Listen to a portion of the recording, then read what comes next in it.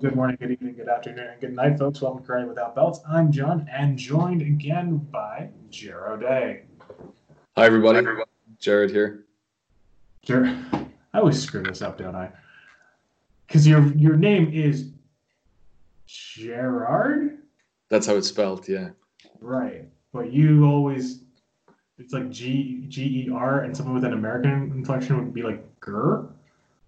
Yeah, I have people who mess it up that way too, John. But so yeah, in Ireland where I grew up, I'm called Jared, and the shortened version of that is Jer. Okay. My wife always says it's like saying chair, what you sit on. Anybody who listens to this podcast, they'll be able to greet me the way my best friends do. Say, "Hey, Jer." Not the way you want them to greet you, or Sir Day of the Northern Land. That's it. That's what I'm dubbing you. Apparently, that's how Sama gets translated into English. Oh, really? So when I got a gi from Japan, and I ordered one, and it said "Sir John," and I'm like, yeah, about time someone recognized my nobility. You got knighted. Yes, me a post. The most noble of places. A postal knighthood. There you go. It's so good. It's so good. I still have that photo somewhere. Very good. Very good indeed, sir. Well, actually, Jerry's back at my request, in fact. Thank you so much for taking the time to come on. I know you kind of move heaven and earth and a Jungle Book with 3 children. So that's right. It's a conflict management strategy in my house. Who'd like to watch Jungle Book again? They're watching right now. Good. I mean, there's multiple versions of that, so you could just make them do some sort of exegesis on which one's the best. In the kind of light of recent situations that have been going on, at the time of this recording, you should be able to kind of piece together what's going on and what has sparked something of a global movement. Yeah. From a kind of a very small situation that, should not have kind of gone to where it went. I think everyone's mostly agreement about that. The thing that we're going to get into today is talking about kind of the stem of situations like this. And I think, correct me if I'm wrong, Jared, but I think this is the thing that stems a lot of this, and a lot of what people train in karate and in your profession is about aggression. Yeah, we talk a lot about conflict, and aggression is one aspect of conflict or one result of conflict. So conflict can just be, talking with your friend about which movie you're going to see, and you want to see one type, and your friend wants to see another. That's conflict. Most of the time, we can work that stuff out. But if somebody gets angry about that difference in needs, then you're into the next phase of that downward spiral, which is anger, aggression, frustration. Yeah, and that's when it gets interesting. That's when you have personal safety issues come into it as well. So. No, in terms of that conflict, it's kind of, there's always that situation that sparks that, right? There's always some sort of spark, and that kind of gets to that. In your studies of aggression and conflict, is this a rational response or an irrational response? That's a great question. The person who has the conflict kind of growing in them, or that's the response is aggression. We talk a lot about triggers, and we've been talking about triggers for as long as I've been doing conflict management, which is about 15 years professionally now. Triggers, being triggered is sort of a new phrase in the language. It's much more common and much more popular. But there are certain things that are innately triggering for human beings. Okay, so we talk about, actually, there's a great Billy Connolly sketch. I don't know if you know the comedian Billy Connolly, the Scottish comedian. If not, you must. From Boondock Saints. That's about it. You need to, yeah. So I can recommend you look into Billy Connolly for some excellent comedy. But he does this skit, on stage where he talks about the Neanderthals, or basically he's making a point about primal behavior. And he says basically your brain is just kind of interested in 3 things, when it's out there wandering in the forest, and basically if the bushes rustle and all your senses become attuned to what's going on in the bush, your brain just wants to answer three questions. Number one, can it eat me? Number two, can I eat it? And number three, can I have some kind of conjugal relations with it?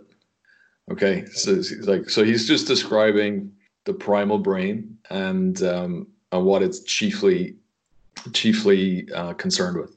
So basically, can it eat me? Is this thing going to hurt me? And then can I eat it? Can this thing bring me, in that context, benefit or advantage or just calories, right? I mean, when you talk about survival. And then, of course, that is the other primal drive that he jokes about, which we won't get into. But that is the first tier of things that will trigger you. Is this thing going to hurt you? Or is that creamy jam-filled donut on the table actually available to me? Because I could take it, and then I'm like way ahead on calories for the day. So what gets interesting then, and to come back to your question, is what are the other things that trigger people? And my favorite model for this is there's an author out there called David Rock, and he came up with something called the SCARF model, SCARF. Okay, so it's nice because it fits on one hand, so you got 5 fingers. You can just talk about the SCARF model. The S is for status.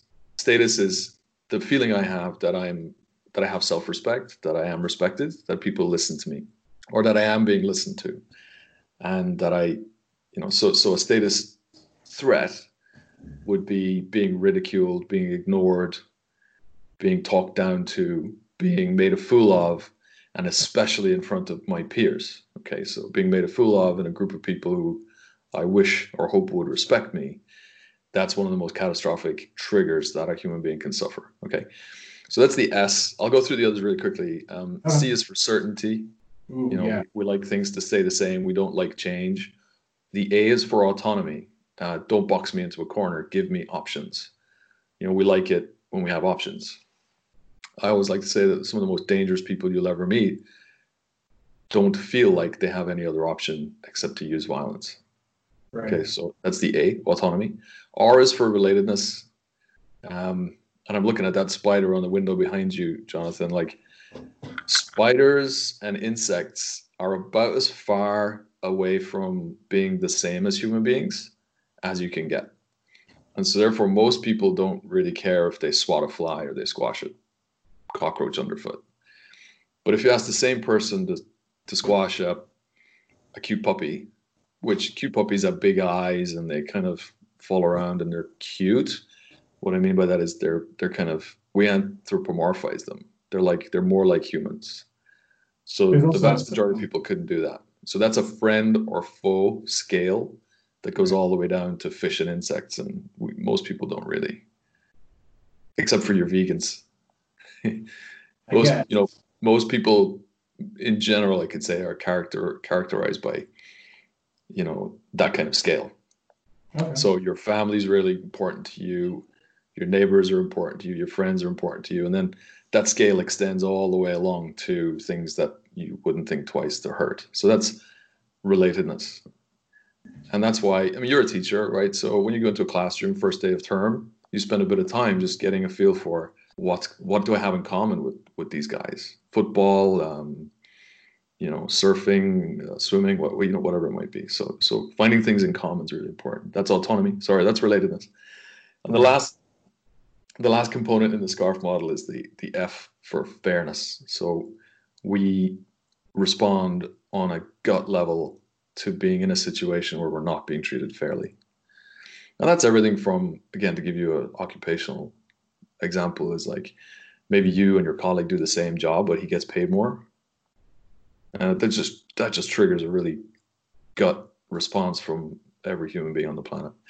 So that's the second tier. So the SCARF model kind of gives us a really, really, really good model for what triggers human beings: status, certainty, autonomy, relatedness, and fairness. And in my experience, and I've been using that model for more than 10 years, no matter what I'm looking at, in terms of a video of an interaction, or I might be watching a staff member doing some customer service. If I see somebody get upset, I can generally call it off on one of those fingers, one of those domains, or maybe two of them or three of them, or if it's going really badly wrong, all five of them will be triggered, will be set off. Right. So they're all primal. So coming back to your question, whether it's the top tier, can it hurt me or can I get benefit from it? Those two things are triggering. But then the SCARF model is a really good second tier, and it helps me to diagnose conflict problems. Right. And those are things that I think, martial arts or not, karate or not, everyone can kind of understand, and from that kind of stepped back analytical view, how actually it's easier to probably interact with people if we had a better understanding of how human triggers actually work. Definitely. Yep. But from a karate perspective, I feel like we almost don't really factor those things in at all when it comes to any sort of training. We don't really look at kind of, some people do, some people don't, but majority of the time really don't. Now we're maybe build on this topic a little more, but no, I'm happy to take it from there, because I think one of the things I like to think about when I think about karate training and other types of Budo is that, and something you said just a moment ago, is like having an awareness of other people's triggers is really key. So when you're in a traditional dojo, let's say, you are taught to be very aware of what's going on. So if a senior comes into the room, everything stops, everybody turns and bows. When you're in some. Yeah. I'm way more relaxed than that, as you probably know. But Right. But I also see the value in this kind of hyper aware training environment. When we line up, we're always taught to be aware of who's standing behind and how far away, who's standing to your right and left and how far away, and the lines have to be neat. And my own nature is not that square, so I kind of look at it and I go, why are we doing it this way? There's the etiquette of the bowing. There's the deference paid to senior members. There's the senpai kohai relationships. There's lots of things there that make you, if you're there long enough, you become aware of the relationships between the human beings. For whether it's a toxic environment or quite a benign one, right, is a different story. And I guess you guys have talked a lot about that on this podcast. But anyway, maybe it's a topic. How much we've actually avoided that topic.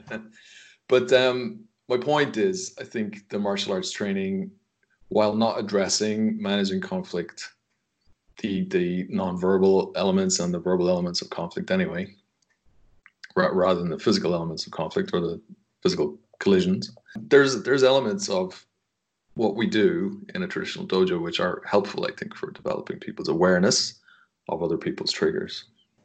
No, and I could talk then about our own triggers.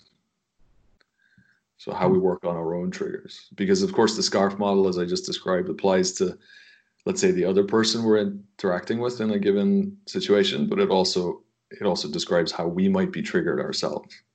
Right. Does this feel, I hate to just go back, well, what about this feeling? But this definitely gets me into that mindset of every time you're faced with, that kind of aggression, someone getting in your face, someone calling you out, someone challenging you, someone boxing you in, there's that immediate cool heat feeling that goes through people.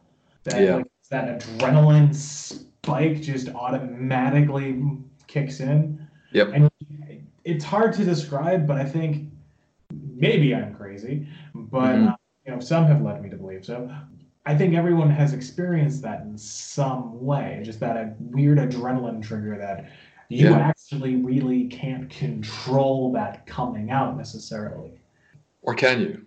That's something I wanted to get into as well, because there's kind of rational reasons for for that to happen, but there's also irrational reasons, status is called out or your authority is supposedly blocked in. Yeah. When you can't separate that, but your body will trigger that. So I think this is where I was sort of thinking about this, and I think as a normal person, we're all normal people. As a person just wandering around in society, the amount of things that could happen that could trigger you like that are many, Right. many and varied. But let's say as a nurse, a security guard, police officer, or a retail sale shop worker, you can predict reasonably well actually what those encounters are going to be. You know, and for that reason, you can predict what kind of encounters you're going to have, and then you can actually, over time and with experience, you can figure out what the things people are going to say to you are that trigger you. So for the and I don't want to be too flippant about this, but for the police officer, one of the things people say to a police officer is, "Hey, I pay your wages. You know, I pay my taxes. You work for me." Right. Right? So that's a fairly predictable. That probably top. It's, I don't know about different parts of the world, but it's probably top 10 in the UK. It could be top 5 things that people could say to you that would trigger you off, that would, you know, give you an adrenaline dump, make you feel like, you know, hurting the other person. Right. And so for that reason, what we always say to people in this part of the program is we sit down for a while and we say, what are the things that what are your triggers? What are the things that really set you off? And if you name it and you identify it, you put a name on it. That's the I pay your wages guy. And you prepare yourself beforehand. Then when you meet that person in the street, it has way less effect on you because you've identified it. You understand the effect it has on you, and that kind of that cognition that you've done on the problem beforehand helps you respond at much less primal a level. That's pretty well supported by evidence, I think. That's really interesting. I mean, I hate to be that person saying that's really interesting, but I mean that really is interesting because I can't think how many times I've been in a work environment, or I mean, I've been in a lot of different facility capacities in my career. Nobody and hours and hours and hours of quote unquote training for the job. And I can't think of a time anyone has ever actually tried to frame it that way, present it in terms of, that in order to get people ready for what they may or may not experience. And that kind of training, I feel that just applies pretty much everywhere. It pretty much applies everywhere. So you're a teacher in a classroom. Right. Make me, is one of the things. So you say, hey, Jimmy, could you sit over there because it's closer to the such and such. And the kid goes, what are you going to do? Make me? Or you'll have examples of your own. You can't make me do that, or something to that effect. And we can actually pre-plan and practice our responses to those moments. And we can actually meet a novice, a new teacher, let's say, going into a classroom, and say, here are the top 5 things that are going to pose you issues in managing your classroom. Or when you meet that difficult student, that one that's resistant. These are the top 5 that we think. And then we can actually, work on the responses that we give those teachers, new teachers, and we can have them practice them. And then I even know a training company in the US that will put an earpiece. If a teacher in a school is having a real hard problem managing a classroom, they'll put an earpiece in their ear and they'll put some CCTV in the classroom, and they'll have like an expert tutor sit in the room next door, listening and watching what's going on and coaching the teacher through how they should manage that class or those individuals. So it's slightly off topic, but the point is, training can really help. I guess that's where we're heading. Training can really help with moderating that primal response that people have to just want to rip somebody's head off. And that also, in a lot of ways, pulls. I don't want to say pulls the punch, because that's really corny. But that kind of takes the it kind of takes the swill out of that feeling, right? When that almost kind of turns off that adrenaline. Yep. That unnecessary feeling. Mm-hmm. of feeling shocked or taken aback, or adrenaline is you're more educated on this than I am. That's a response to that's a fear response. It is, yeah, it's a fear response, and it's a completely different part of your brain takes over. We talk about the chimpanzee getting in the pilot seat. You don't want that happening. Well, You don't want depends on that. the It's a chimpanzee. pretty good chance the plane's going to crash, right? But and take out a bunch of careers and people with it. So yeah, having that pre-planned and practiced response is just so powerful in protecting organizations and teams and individuals, and we might even say societies, from the poor effects of bad conflict management responses. I just as we're talking, I remember it's a really favorite topic of mine that I've just barely read about. But back in the 1990s, I think, maybe the early 2000s, there was a paper issued in some circles called the Strategic Corporal, and it was a kind of a not a doctrine, but it was an idea about how we should train soldiers nowadays, because soldiers nowadays, are going into, if I could say, war zones where lots of the people they meet are not combatants. Most of the people they meet are just citizens of the place that's getting blown up and in the middle of the war, so to speak. And the second component of this is that everybody's got a smartphone and everything can be broadcast immediately. And the strategic corporal idea was that, the person in charge of the company or the person in charge of the brigade or the regiment or whatever Right. is not going to be the person making the decisions about what ends up on CNN at 5 p.m. tonight. The person making the decisions about what ends up on CNN tonight is the corporal in charge of a 3-man squad. And what he decides to do in a given moment, how he responds to somebody in front of him, the kind of almost political decisions he's making have strategic consequences, big consequences, because once it hits CNN, the thing that happened will polarize people. Right. So this whole idea of the strategic corporal means every single person that an organization has out on the streets has the ability, through how they respond to the people they meet, to completely wreck that organization or to poison a whole community or not. And that then becomes a huge responsibility. And how do you make sure people can respond appropriately? You've got to train them. And training people responsibly. We had a little talk about that last time on the podcast about just like responsibilities of teachers to their students and how they're teaching techniques. A little plug for the last episode, but the how you teach a technique and how a lot of the time we get the typical the guy's coming at you with a right hook and a left jab, and what are you gonna do, Johnny? No one's ever talked to me that way. This is our new character, the 1920. Well, no, this character that's coming back, the 1920s sensei. Can see here, see, he's gonna come out here with a left hook and right punch. It's pretty much like how most strategy.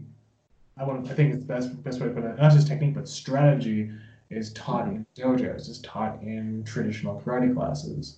Yep. Is that strategy is just guy come punch at you, guy come attack you. What do you do? Yeah, with no context.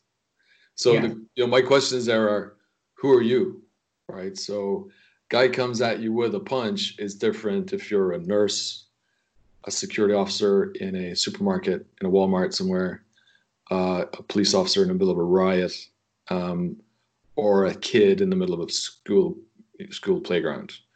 So context then becomes everything. Guy comes at you with a punch, the response is there. It could be different for each one of those people.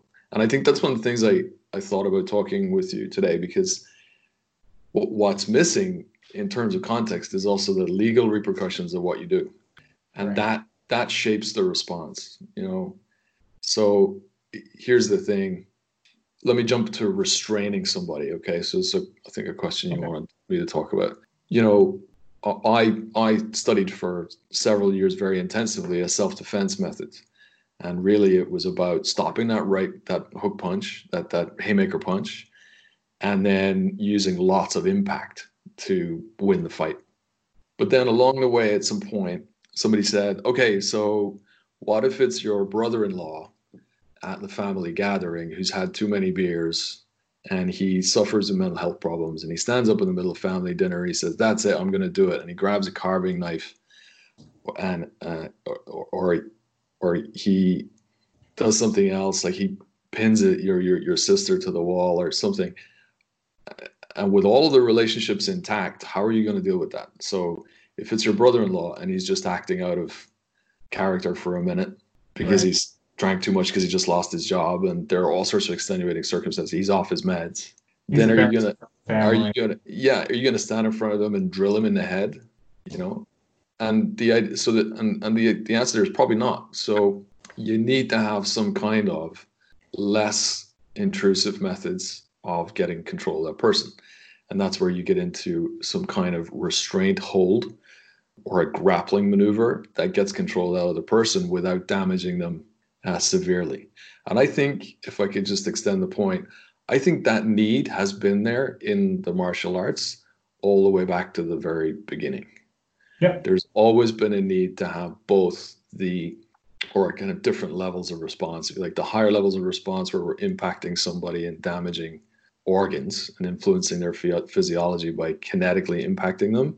But also, I think there's always been that other view of things, which is if you are the big, roughest, toughest warrior in the community, and then the local drunk who's just down on his luck needs to be put straight, you can't afford, for reasons of your position, to just lay him out and damage him severely such that he might die. You know, and the community probably has the expectation of you that you can do that without hurting him. And that expectation is still there today, because here in the UK we had the people who investigate the police, you know, the Independent Police Complaints Commission, as it was. It's got a new name now, but they did a study.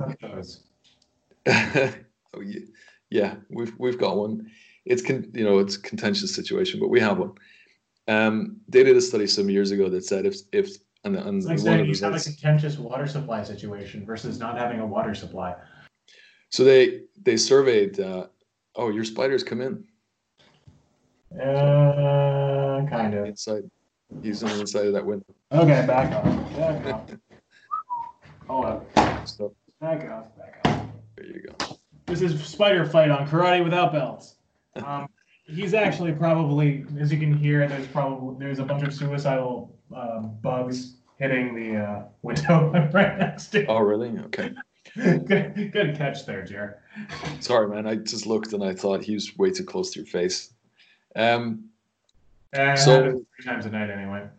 Coming back to the thing I was saying is that they surveyed people who had interactions with the police where there was a use of force. And what they found was that one of the things they found was that if that group of people saw a police officer striking somebody in the middle of an interaction, that they would consider that police officer had lost control. So my thread of thinking there was that all the way from the very beginning, there's been an expectation on people who are tasked by society to use force. So that's your nurses, security officers, law enforcement, to exercise a degree of moderation when they use force. And that means they have to know how to restrain people in a relatively safe way. Right. And that's, I think we between you and me, you more than I, because I'm an idiot in my stool, but I've at least picked up a couple of books on the subject. Mm-hmm. You more so, because it's kind of like the Happy Gilmore thing. I was wrong, you were right. I'm dumb, you're very smart. You're very good looking, I'm very ugly. But the thing we kind of come across from the Barnes. You guys have Barnes and Noble over there? I think we briefly did, but okay. Then they didn't do very well. We have other big bookstores, Waterstones, for example. Okay. Well, I mean, kind of bookstore version of the martial arts section of a bookstore will have reams of books that almost kind of say the identical thing to what you just said, that go back and are pan-cultural and pan-historical, to the point where talking about restraint And this, I mean, it's also very funny because going to the root of like karate, karate has always been about either if you're talking from a quote unquote moral standpoint or from a technique standpoint, even though this isn't maybe not so widely practiced by people who are more in the Genzai Budo crowd, Mm. because they generally have to kind of branch out to other martial arts to get their grappling in. Yeah, there's always some idea of restraint, either restraint of the self or restraint of the other. So And let's yeah, use a different word. So I'd like just to make sure we know what we're talking about. I think there's for me to be very sure of the level of force I'm using, I have to moderate my use of force. I think that's a good way to say that, moderating my use of force. So that's what you call that kind of restraining myself. right, But for me, restraint has a very clear meaning. And when we talk about physical restraint, right. that's what we mean by grappling the person and immobilizing them so they can't hurt me or anybody else. Which does not always mean, some people would listen to this and not always mean ground fighting. Of course. Yeah. Yeah. And it's kind of, Yeah. I they're, mean, they're almost two different things from that perspective. And I think some people, when they hear the word grappling, it becomes a huge, rolling around on the floor. yeah, which is not what we mean at all. We mean restraint of an arm Well, or yeah, a leg. interestingly, I mean, let's say a lot of the professional situations that I advise and give training on are about moving somebody from A to B, from one room in a facility to another room in a facility, or from inside a facility to outside a facility, Right. or from outside a vehicle to inside a vehicle. So it's a lot about movement. And the last thing you want to do if you're going to move somebody is have them on the floor. So is having them flat on the floor. So you kind of need to be able to get somebody under, in a lot of scenarios, you need to be able to get somebody under control, but still have them able to move their own feet and walk from A to B, because that's the easiest way to get somebody from A to B. Now, the caveat there is that sometimes if there's enough violence happening, you need to knock them down to the floor, get them under control there, put lots of limb restraints on them, handcuffs and so on. And then you and four of your buddies pick them up and move them that way. But that's just a lot more risky and it takes a lot more effort. So, arguably, and it's more dangerous. So, in terms of karate, I mean, we were talking yesterday just kind of informally about my involvement with Aikido. And I find myself returning to Aikido recently, just looking at some YouTube clips and whatnot as I've got time on my hands at the moment. And I'm just becoming really fascinated with the idea that a single person would be so effective in doing the sort of pins that you see in the Aikido practice. But I mean, it's probably a talk for another podcast, another person. But I don't think you're the wrong person for that. where But that no, you're going on the right direction now. yeah, where that brings me back to is context. You know, I was looking at some Aikido clips last night. I was like, wow, so he could be impacting this person and using really devastating strikes to just finish this encounter. But the sort of tactical imperative in Aikido is to take the limb, pin the person face down, and make sure they stay there. And I just wondered what the context might be, and that's a whole other different thing. But when I then turn my mind to the kind of karate practice that you and I are more familiar with, Right. I found myself thinking about context again, and I think context has to do with who the student is who's standing in front of you, and you teach that person, right? So we do have evidence. I read the history. I don't consider myself encyclopedic on it, but we do have evidence of various karate teachers on Okinawa who taught at police colleges or were police officers themselves. A lot of And that had to do with like also just college things were so kind of constrained, not constrained, but like things were so kind of pushed together as it were, because like small island, like it's a small place. Yeah. place. And again, I think that idea that it's a small place is really important, because again, you can't just break people. You can't just break people and put them in a hospital if you're the local law enforcement. And going way back into antiquity, again, I think the expectation was that you could get somebody under control and not just gyakuzuki them in the head and knock them out, break their jaw. And remember, again, I think this point I raised before is that a broken jaw 400 years ago was a really serious, life-threatening illness, not the Right. least of which that you could become infected and you die of, septicemia, blood poisoning, something like that.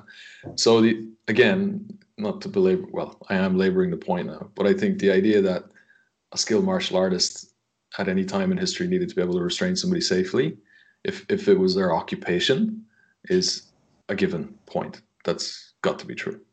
Right. Restrain them to the point where it's necessary. Because I think modern karate maybe has lost this idea to a degree that, if you do hurt somebody, you do end up endangering. Because I think, your example of, well, back in the day, if you hurt somebody very hard, then, good chance that person's not going to be able to recover. That's true. But today, with how some people live in places where it is harder to recover in different ways, financially, not just physically. At that time, it was harder to do both. It was much harder to do both, and I think the unwritten consensus, the unspoken consensus on that is that's the reason why excessive force, why complete obliteration of something, the supposedly explode, like 5-point exploding goat heart technique or whatever, it goes into this weird realm of myth. And this is why people don't take karate seriously anymore. But it kind of goes in a different direction. But that when people are training for situations, they don't take these contexts into account. This is also one of the reasons why I've heard a lot of people quit sparring, where they don't know how to contextualize their sparring, so they end up just beating the crap out of each other, and then you got two guys who got to go to work the next day, and then and so how do you? Well, I think we talked a lot about a lot of topics on our last talk, but a lot of it I was trying to explain where we're at in terms of contextualizing training. And I think it can be done in the dojo. It starts with having a beginning and an end to the tactics.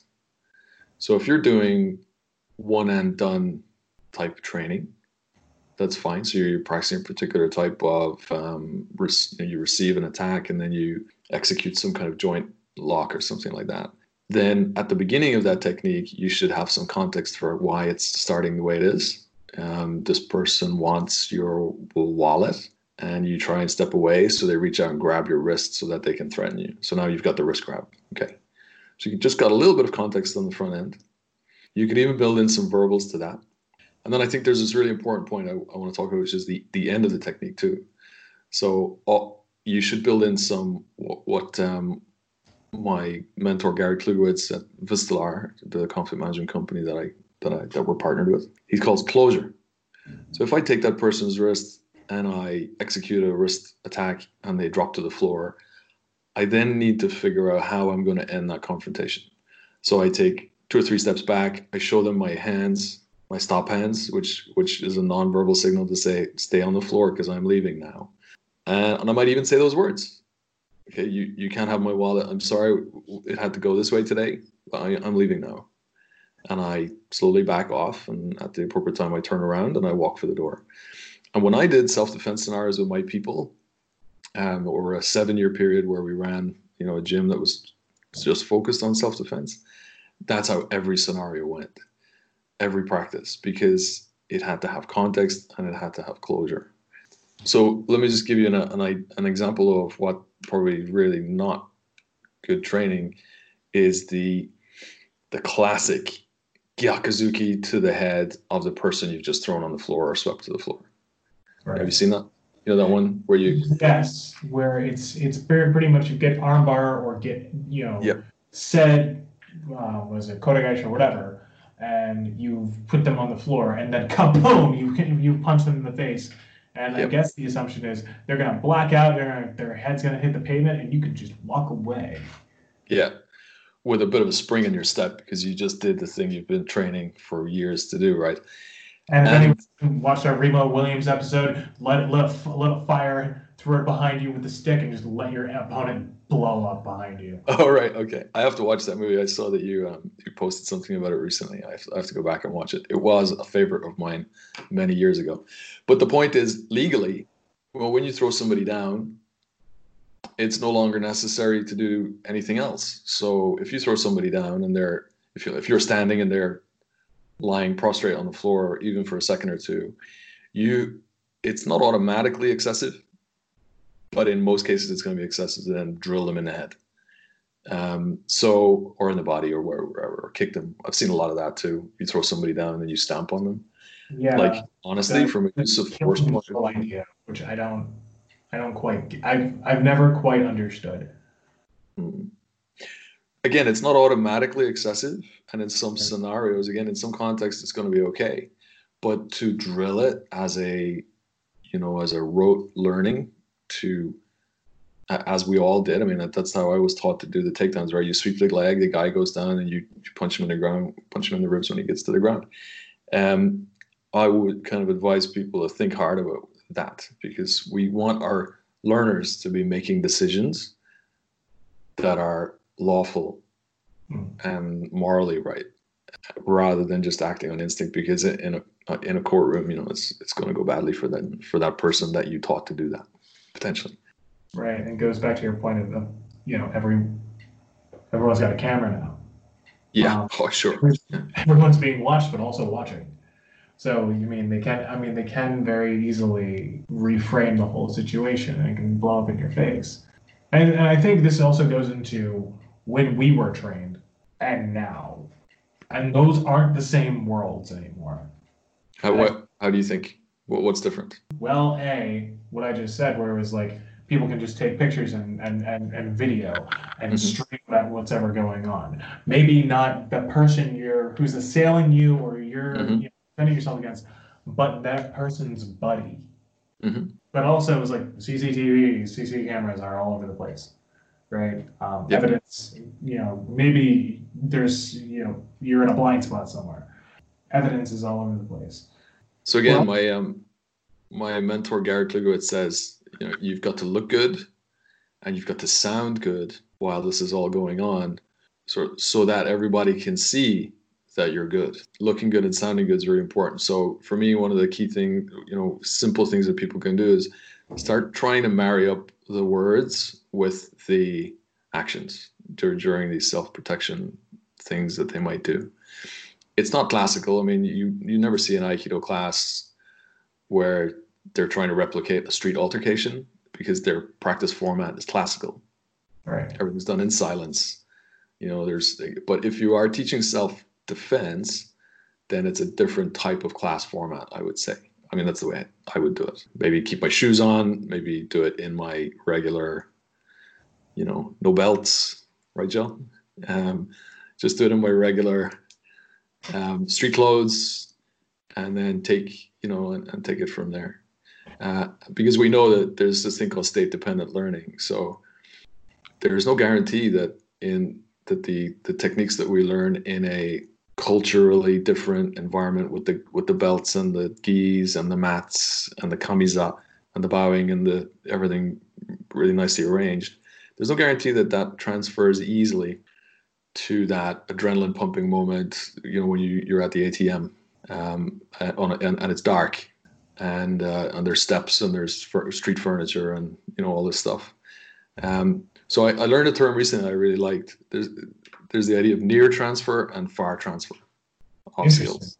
So near transfer is where the thing you do in training looks almost identical to the thing you're going to have to do in reality. Yeah. So Right. you teach English in Japan, right? As far as everyone knows, yes. Okay, so something like that, right? So like the best kinds of learning that you'll arrange is that where you actually go to a bar where the bar person. I mean, okay, I used to teach adults in We Saitama actually, go to ice cream truck. an ice cream truck where the person selling the ice cream speaks English, There we go. and everybody's got to actually do the lie all of the things that they have to do to get an ice cream and start shoving it in their face. That would be the best kind of learning. And the more you extract away from that into a classroom where there's no ice cream and you're not even using fake money and and so on, that then would be a far transfer moment.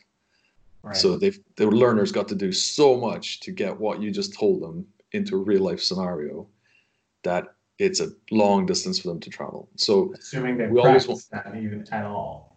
yeah, and they're not just reading a textbook, Right. Which about, transfers easily over to saying they're not just doing an exercise in the air. yeah. Yeah, again, yeah, I mean, there's a lot of analogous things there back to our karate practice and self-defense practice. So, sorry, I just went off on one. It's my big topic at the moment is learning. How do we achieve authentic learning?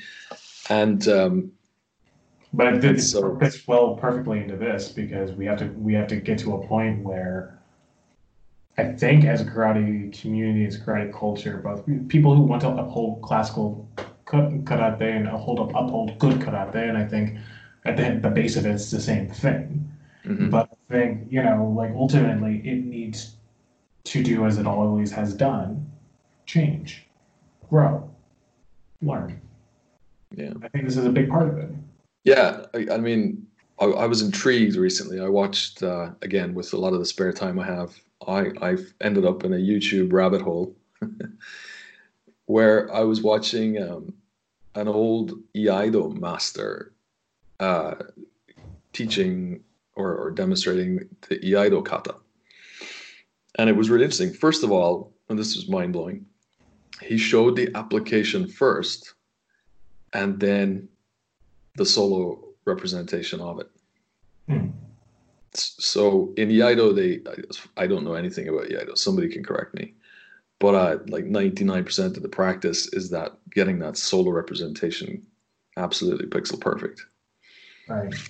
And yet, when this 10th Dan master was filmed explaining his Iaido, he chose to like put five guys around him and say, here's what happens when five guys comes at you, and he cut them all down or demonstrated cutting them all down. And then cut them down. yeah, well, yeah. They all fell over at the appropriate moment so they didn't get caught. But and then he showed the solo representation. I just thought that was great because what it showed is that for him, his art's practical and functional, even though 99.9% of it's just happening in his mind. Right. He's visualizing, the functionality of it. So he has a pre-planned and practiced response to being encountered by five people, and the first two want to take him into custody. I mean, that was one of the scenarios. You can see it quite clearly when he shows it. The two guys standing in front of him reach out and grab his arms. And the guy behind him, the guy behind him grabs his scabbard, trying to get control of the sword. And then this Iaido kata, which looks pretty funky when you see the solo representation, all of a sudden made perfect sense. So again, it's contextual, it's very functional, and we need to, if we're really trying to get better at all of this, we need to just try and incorporate those bits if we can. I feel like there's a lot of people on kind of our respective crowds who are starting to understand this better, and I think with our and I'm again, as I said before, I don't want to get political, gang, but there's things happening in the world right now, and I think how for karate people, it's like we're just like everyone else, but I think we specifically have a response to this, which is how do we kind of recontextualize how we go about teaching self-defense, teaching the traditional arts, while at the same time being responsible and being able to take all this new knowledge that we have and show it to our students in new ways. I think you really hit the nail on the head with what you've said today, Jer. Is there anything you want to kind of add? We can maybe close off with. A couple of things that I thought we touch on, in that I think karate has a really well-known, maybe poorly understood tenet or value at its core, which is this karate ni sente nashi principle. Right. And if you are really thinking about that, that there is no, I mean, I know it's commonly translated as there's no first attack in karate, Right. But there's ways you can interpret that, which is when I am confronted by somebody who I might need to fight, I'm going to try and make sure that I'm not the person who escalates this. Yes. When I'm confronted by somebody who I think I might have to fight, I'm not going to be the one who escalates it. Now, I've never put it in those words before, but again, you just write that down and contemplate it for at the moment while the world is burning, and just extrapolate all kinds of really valuable things, both for your practice and as a kind of values base for how you take things forward. Because if you're a good person, the likelihood is when somebody's getting really upset, and I think the expectation for somebody who's been involved in martial arts for a long time, the expectation is that you will not automatically respond with violence when somebody is threatening you. There's so many of the stories from Okinawa. You can read them in Karate My Way of Life by Funakoshi. There's so many of the stories where Master Itosu could have really, taken this young fella and just ripped him limb from limb, but actually he just sat him down and had a cup of coffee or a cup of tea. Things worked out, and I didn't need to get that violent. So I think there's lots of stories. There's lots in the folklore of karate, and then we have this principle, this kind of maxim that's been handed down, and it all points to the same kind of moral principle here, which is we need to try and not get involved in poor decisions about use of force, and we need to try and de-escalate things if we at all can, because that's just the right thing to do. So a guardian mindset, again, going back to my mentor Gary Klugowitz, who's a karate guy himself, by the way. He was originally a Kyokushin Kai karate fighter way back. Yeah, but talking about going from one space to another. Yeah, for sure. And we sometimes talk about having a warrior mindset, but it's probably more appropriate for us to think about having a guardian mindset. So a warrior mindset, I will keep myself safe and my people safe. A guardian mindset is I'm going to keep everybody safe. Which is the proper translation of Budo. If we're really looking at that kanji, that's a proper translation. And that's exactly right. And I keep everybody safe by trying to achieve a peaceful resolution. You can achieve a peaceful resolution by knocking everybody down too. I mean, let's face it. But so that's the choice. But I just wanted, that was something I thought was probably going to add to the conversation. That's a mindset that we don't have anymore. I feel like, especially, we tend to get, and this is where I personally don't feel where the sport element enters in at all to our training. I think, we had a couple conversations about full contact fighting and kind of the necessity of that.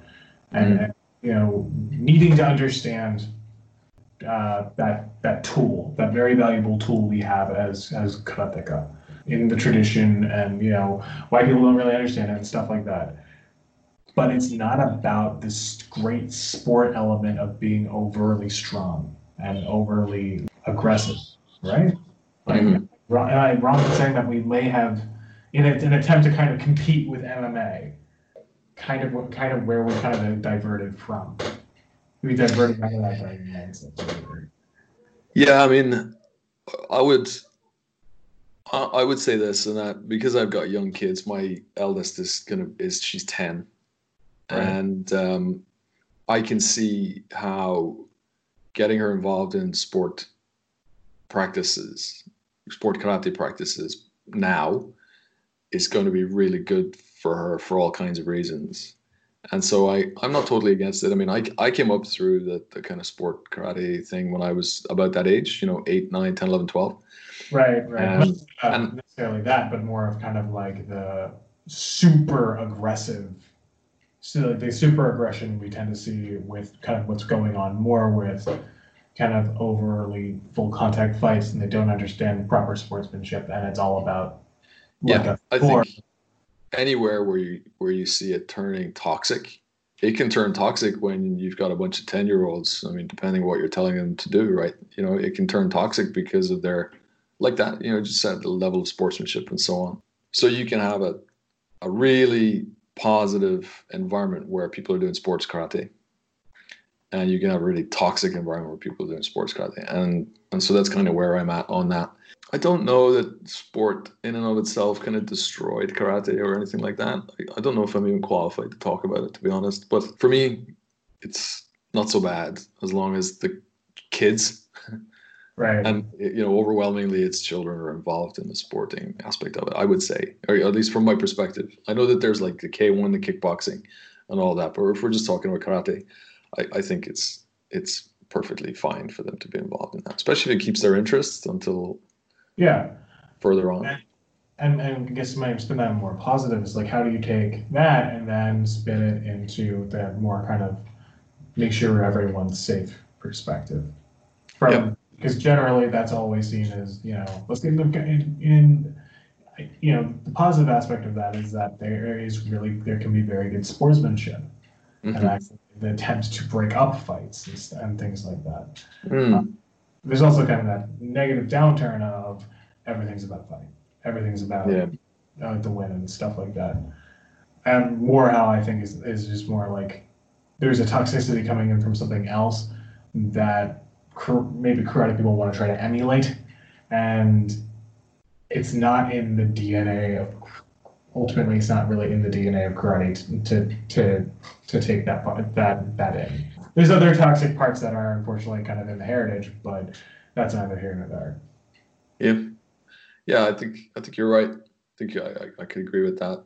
I guess I've been fortunate. I haven't really seen, any really toxic environments where sport karate has been taught. But it just could just be different. We just might have a different. We don't have a huge full contact scene here in the UK. Never have. It's always been more along the WKF side of things, point sparring, But you're right. I think I'll have a think about it. Let me put it that way. I'll have a think about the connections between conflict resolution and sports karate and how they might be, incompatible.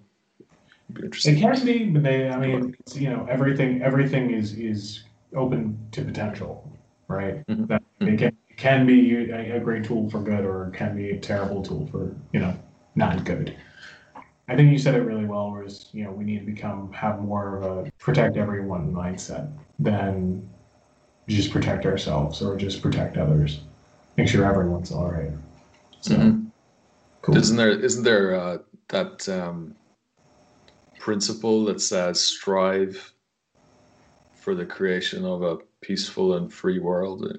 You might have a better memory for it than I do. By using the character building, morality, and spirituality found in the way of karate. Right. That's the same. It's there. It just kind of gets. It's like reading the catechism. Like just people read it off and they don't really care. For those of you who had to go through that and when you were younger. Yes. So I think hopefully we can start using. Because just thinking about these times is what can we do as people who are representatives of this to do better for our communities? And some people are doing really well. Talking to some of them right now, and hopefully we can talk with them. And I know, Jerry, you were doing really well. I've always been a benefit to your community. So thank you so much, sir, for being on. Anything else you want to kind of cap off with? No, I am all done. I've really enjoyed it, and great questions. Very stimulating questions for me to think about the crossover between my professional life and my karate practice, and it's been great to have this chat with you. Thanks, John. Thank you so much, Jer, for being with us, and thanks for everyone for listening. And don't forget to keep training.